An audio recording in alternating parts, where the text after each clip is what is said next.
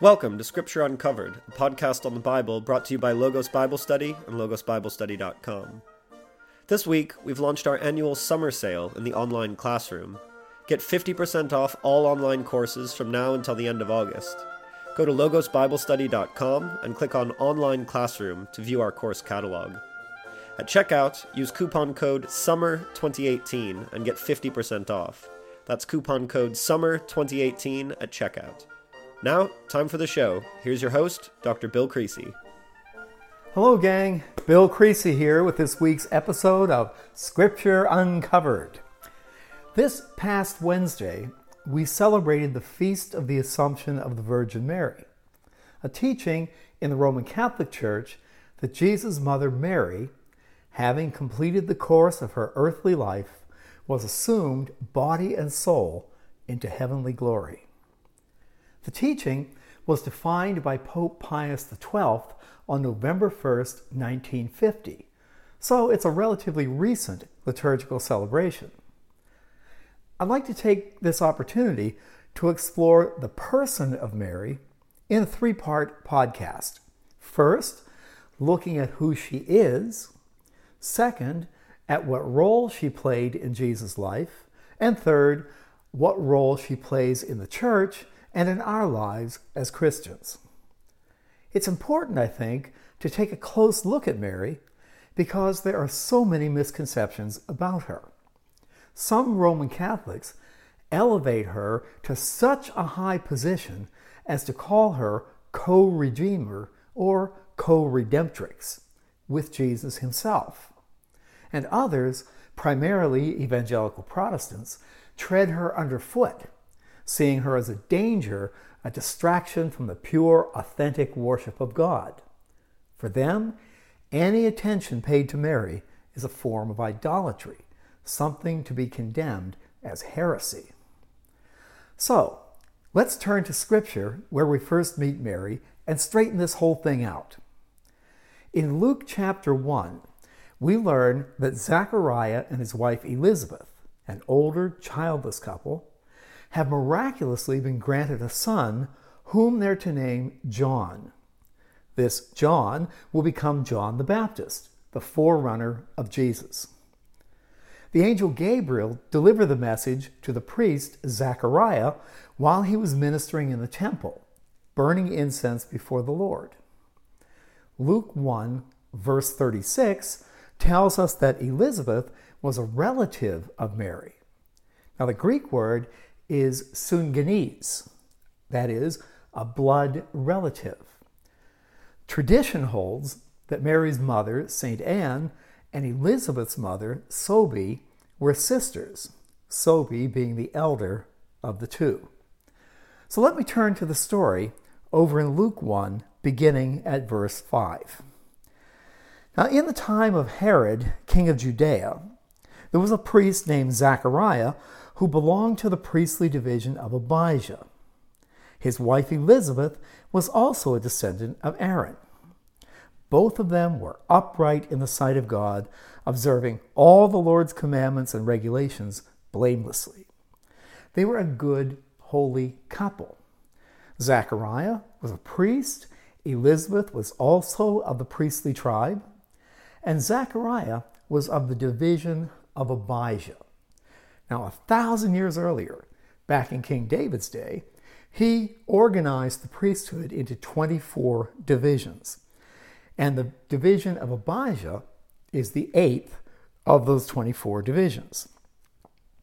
Now, they had no children because Elizabeth was barren and they were both well along in years. Now, there's a theme that runs through the Bible, the barren wife. Think of Sarah, think of Rebecca, think of Rachel, think of so many women in Scripture who are barren and are miraculously enabled to have a child. Now, we continue. Once, when Zachariah's division was on duty and he was serving as priest before God, he was chosen by lot, according to the custom of the priesthood, to go into the temple of the Lord and burn incense. And when the time came for the burning of incense, all the assembled worshipers were praying outside. Now we need to pause here for a moment. There are 24 divisions of priests.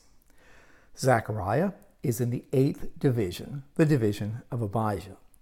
Now at the time of Jesus, the temple, of course, is in Jerusalem. But priests lived all over the land. You might recall 48 towns and villages were assigned to the priests in which they would live and minister to the people.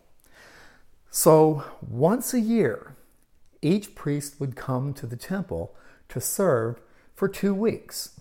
If there are 24 divisions, 12 months out of the year, that is a 2-week reserve duty, if you will, in Jerusalem. So it was Zechariah's time. He came to Jerusalem and he was chosen by lot for one of the most important jobs of the priesthood, to burn incense before the Lord. Incense was burned before the altar of the Lord twice a day, once in the morning and once in the evening.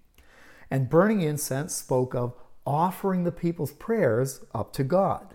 Because after all, that's what a priest was. He stood between God and the people, and he spoke to God on behalf of the people, offering their prayers in the form of incense morning and evening.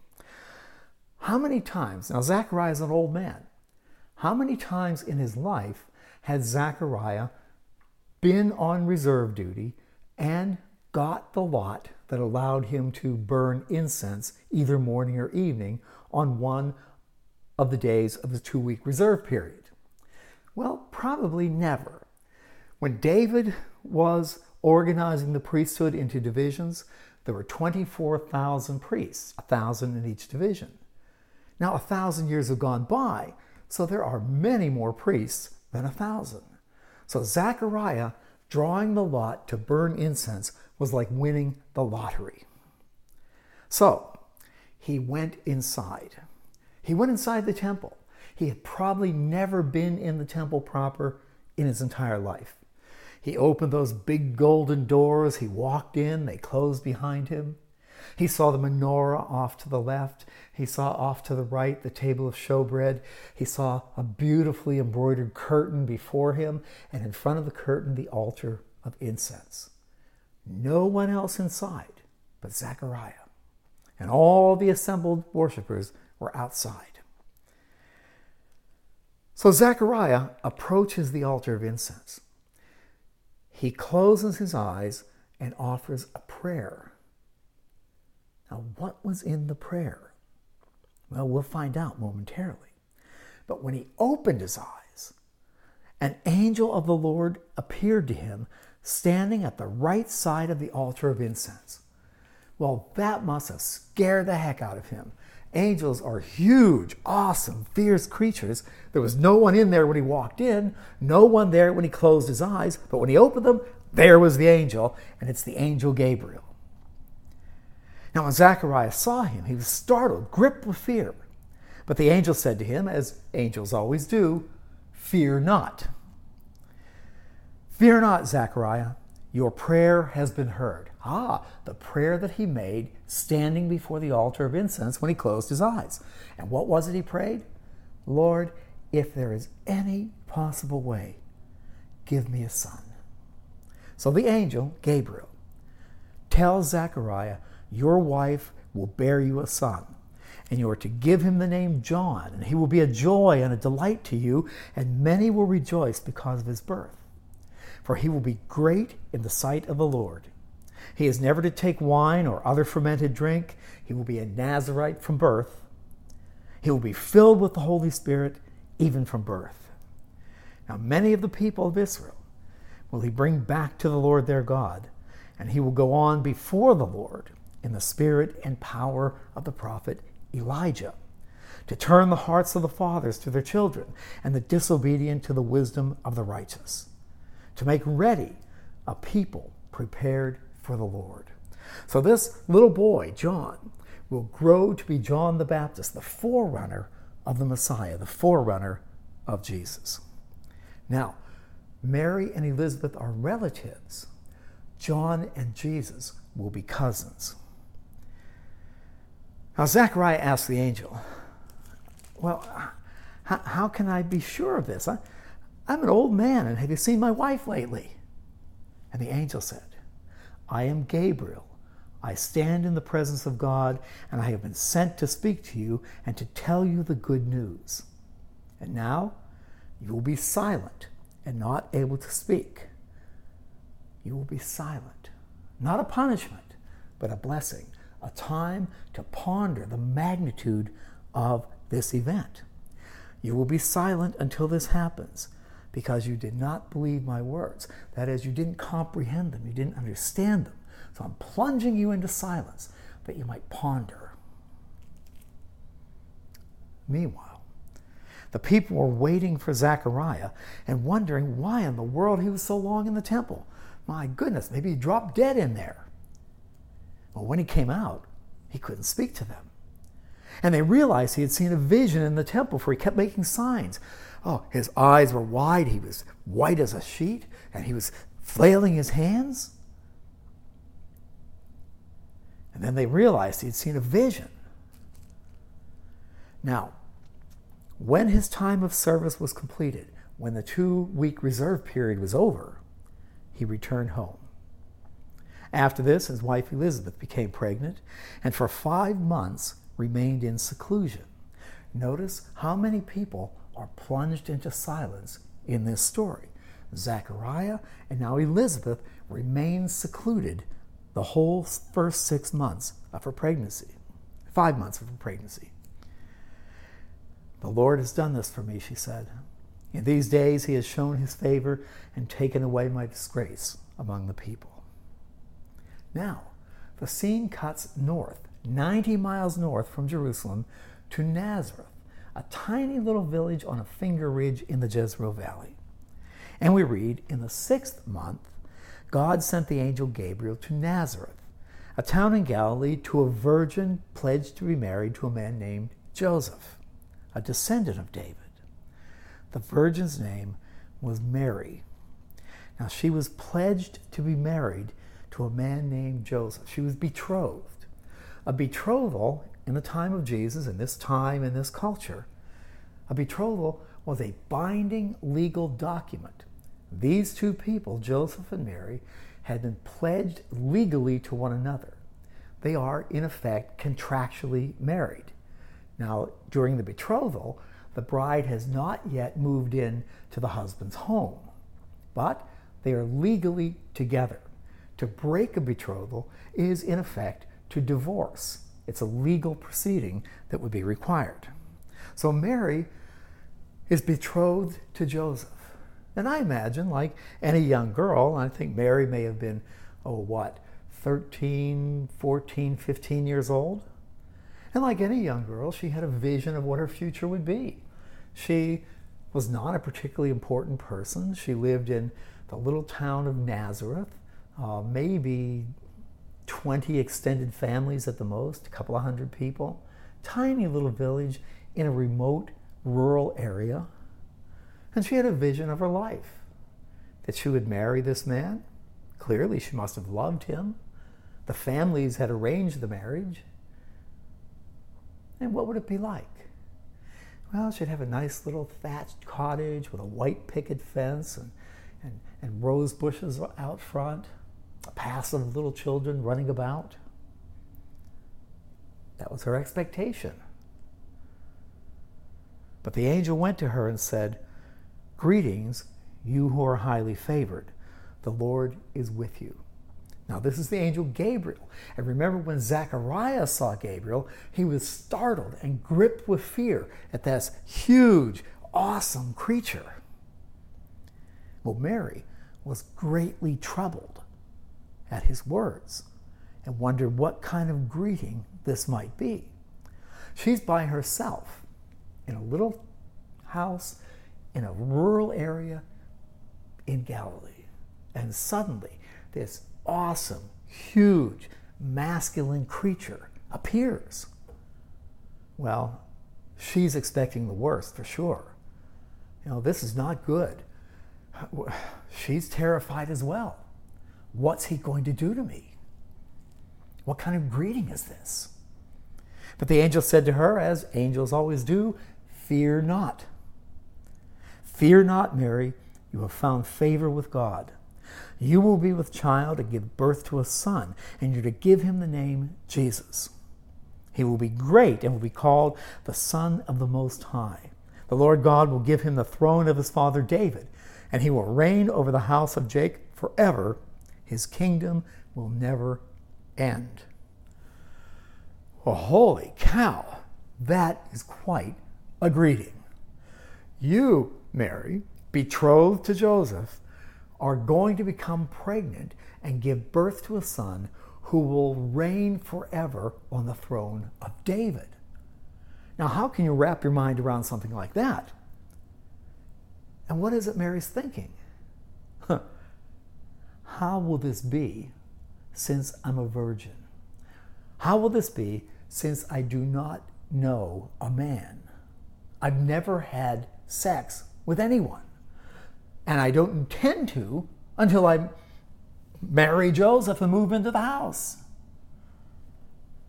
How will this be since I'm a virgin?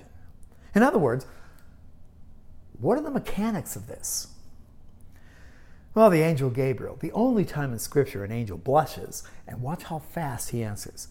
Well, the Holy Spirit will come upon you, and the power of the Most High will overshadow you. So the Holy One to be born will be called the Son of God. But, even Elizabeth, your relative, is going to have a child in her old age. Hey, nothing's too hard for God. Explanation over. The Holy Spirit will come upon you and overshadow you, and you will become pregnant.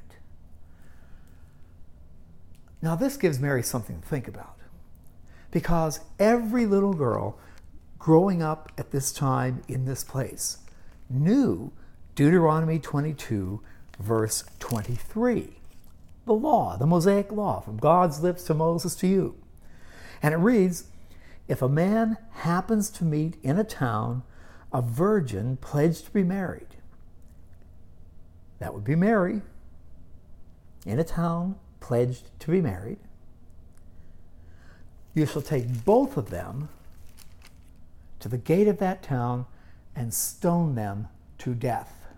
The girl, because she was in a town and did not scream for help, and the man, because he violated another man's wife. You must purge the evil from among you. If Mary were to become pregnant by someone other than Joseph after she moves into the home, what would the punishment be? Dragged to the town gate and stoned to death. Every little girl knew this. It was drummed into their head from the time they could understand. You did not do that. And that's still true in many parts of the Middle East, particularly in rural areas. So Mary has a lot to think about. She had expectations for her life. And suddenly those expectations are totally overturned. And what do you mean? I'm a virgin. How am I going to become pregnant? The Holy Spirit will come upon you and overshadow you. I never understood the mechanics of how that worked until we were diving in the Egyptian Red Sea on a beautiful day. It must have been in the 90s outside. We were on a chartered boat, so we could go anywhere we wanted, and it was an afternoon dive. And I remember rolling off the Zodiac into the water, dropping down to about 110 feet under the water. The water was like liquid crystal, perfectly 100 feet of visibility. And I remember moving along in a nice, even pace, horizontal, legs up, relaxed, beautiful day, headed toward a coral reef. And I turned and looked up, and I noticed I could see the surface of the water from that deep. I turned and looked up, and I saw the sun shining through the water and illuminating the sandy bottom. It was an epiphany.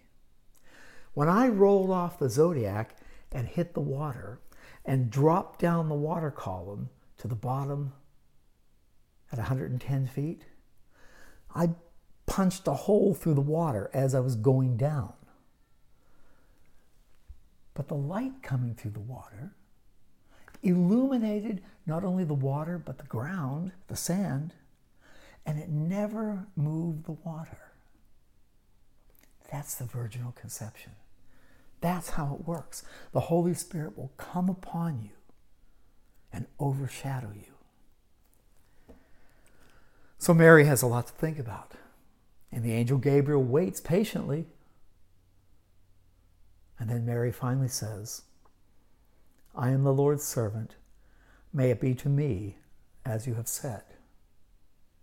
And the angel left her. Mary said yes. Now, Mary had a lot to lose, and I don't think she would ever, in her worst nightmares, understand the implications of that choice.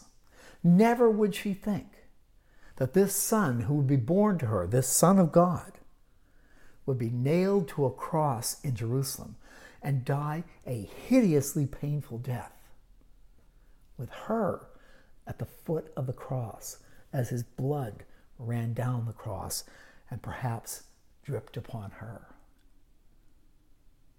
She would never have imagined that. You know, we can say a lot of things about Mary, but the most important thing, and the most important thing for me,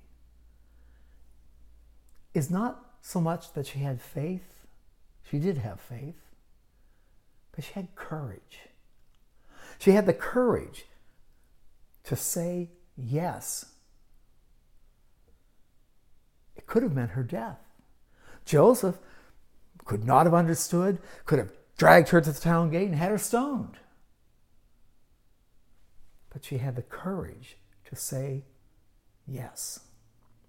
And you know, Mary is the first person to say yes to Christ. In that sense, she is a model for our faith. Every one of us. We today, when we encounter Christ and we say yes to him, I give my life to you. I live my life in you and through you and for you.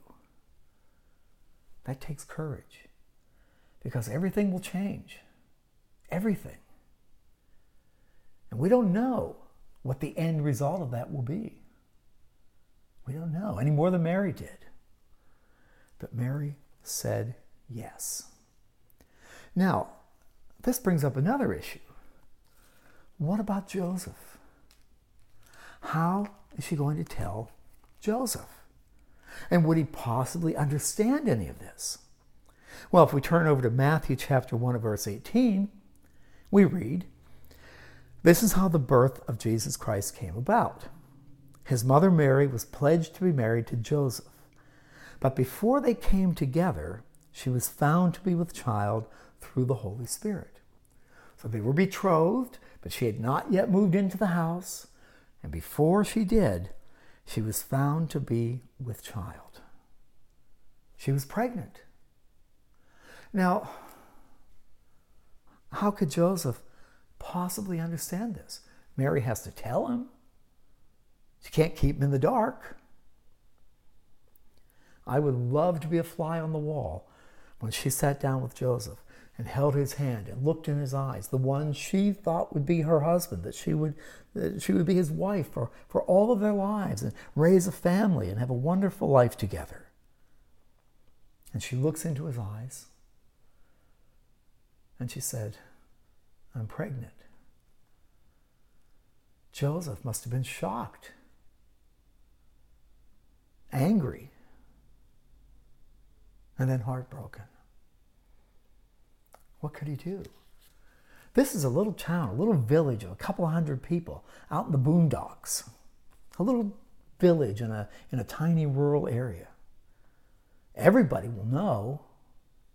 He could have taken her to the town gate and had her stoned to death. But he didn't want to do that.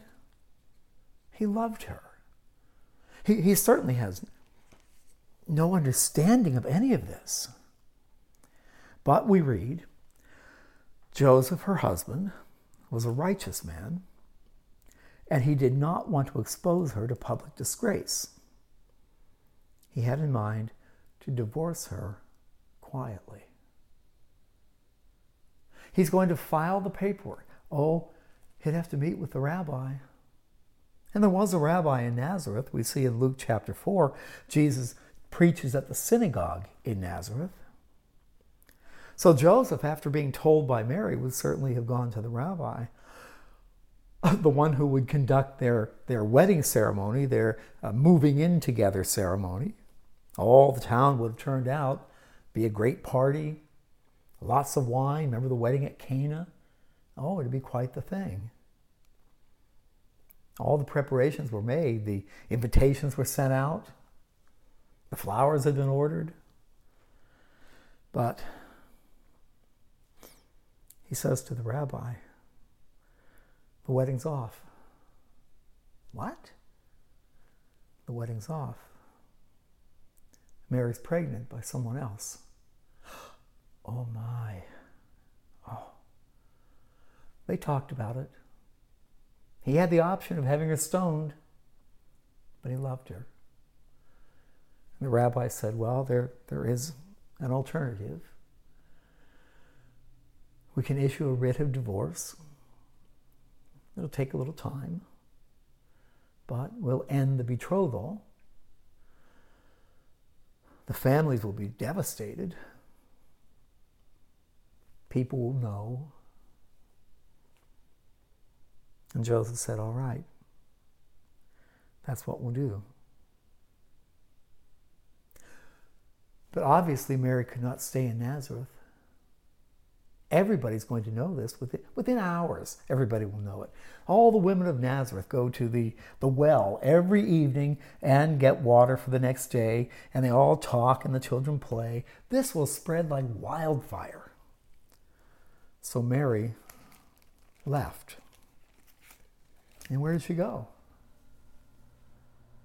The only other person who would understand any of this was her relative Elizabeth, who lived 90 miles south of Nazareth, just outside of Jerusalem. So we read back over in Luke chapter 1, verse 39. At that time, Mary got ready and hurried to a town in the hill country of Judea, where she entered Zachariah's home and greeted Elizabeth. She went to Elizabeth, all by herself. A little 13, 14-year-old pregnant teenager holding a little blue suitcase, walking 90 miles to the only person who could understand any of this. Well, Mary knocked on the door, and Elizabeth came to the door, and the baby leaped in her womb, and Elizabeth was filled with the Holy Spirit, and in a loud voice said, "Blessed are you among women, and blessed is the child you will bear." Elizabeth had been in solitude, in silence, for 6 months. So had Zachariah, and they were pondering all of this, the angel Gabriel and the message, and Elizabeth, when she saw Mary standing at the door, she knew. As soon as the sound of your greeting reached my ears, the baby in my womb leaped for joy. Blessed is she who has believed that what the Lord has said to her will be accomplished. And then Mary said, "My soul glorifies the Lord, and my spirit rejoices in God my Savior, for he has been mindful of the humble state of his servant. From now on, all generations will call me blessed. For the Mighty One has done great things for me, and holy is his name. His mercy extends to those who fear him from generation to generation. And he's performed mighty deeds with his arm.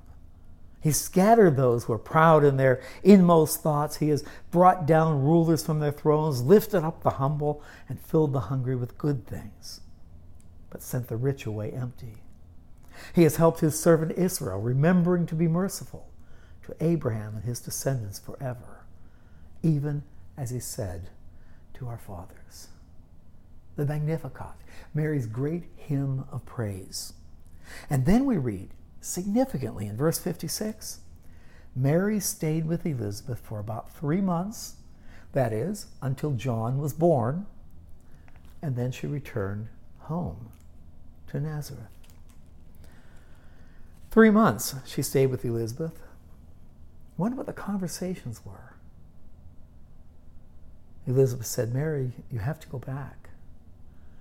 I couldn't possibly go back. I'd be so humiliated. Joseph won't have me. He's filing the divorce papers. He'll understand. He'll know. You have to go back. Well, Elizabeth convinced her. And Mary went back, walking the 90 miles with her little blue suitcase. Oh, I'd love to have been there in Nazareth, a fly on the wall. As she's approaching Nazareth, Joseph was sitting at home, having a glass of wine. 3 months had gone by. He's heartbroken, couldn't sleep very much. And he fell asleep in that chair with his wine. And he had a dream. And in the dream, the angel Gabriel appeared and said to him, Joseph, son of David, do not be afraid to take Mary home as your wife, because what is conceived in her is from the Holy Spirit. She will give birth to a son, and you are to give him the name Jesus,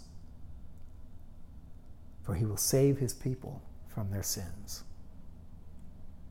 All this took place, Matthew writes, to fulfill what the Lord had said through the prophet Isaiah, in Isaiah 7:14. The virgin will be with child and give birth to a son, and they will call him Emmanuel, which means God with us. Joseph then woke suddenly. Oh my God, now I understand. And Mary's gone. I don't even know where she went. I've lost her. What am I going to do? Knock on the front door. And Joseph went to the door. He opened the door, and there was Mary standing there, little blue suitcase, pregnant. Can you imagine witnessing the scene? They embraced, the tears flowed, the hankies came out. Joseph welcomed her home. You know, this whole story certainly demonstrates the faith of Zechariah, the faith of Elizabeth, of Mary, of Joseph. But it demonstrates courage as well. This was so far off the charts. Who would believe any of this? And of course, Mary will give birth to Jesus. We'll talk about that next week. And everybody in Nazareth will know about this. Everybody in Nazareth will know that Mary had left, that Joseph was filing for the divorce, that she came back, and he took her into his home. That would be a scandal. An absolute scandal. But they're both willing to stand up to it. Joseph and Mary had the courage to say yes to God. Next week, we'll look at the birth of Jesus and his childhood. So stay tuned. Thank you for listening. I'll keep you in my prayers all week long. Please keep me in yours, and we'll be back together again soon. Bye-bye. You've been listening to Scripture Uncovered, a podcast on the Bible brought to you by Logos Bible Study and logosbiblestudy.com. Don't forget, we're now running our annual summer sale in the online classroom. Visit logosbiblestudy.com and click on Online Classroom to learn more. At checkout, use coupon code SUMMER2018 and get 50% off. When you enroll from now until the end of August, you will also get free access to Dr. Creasy's upcoming webinar session. Visit logosbiblestudy.com to learn more, and at checkout, use coupon code SUMMER2018. Thanks for listening, and we'll see you next week.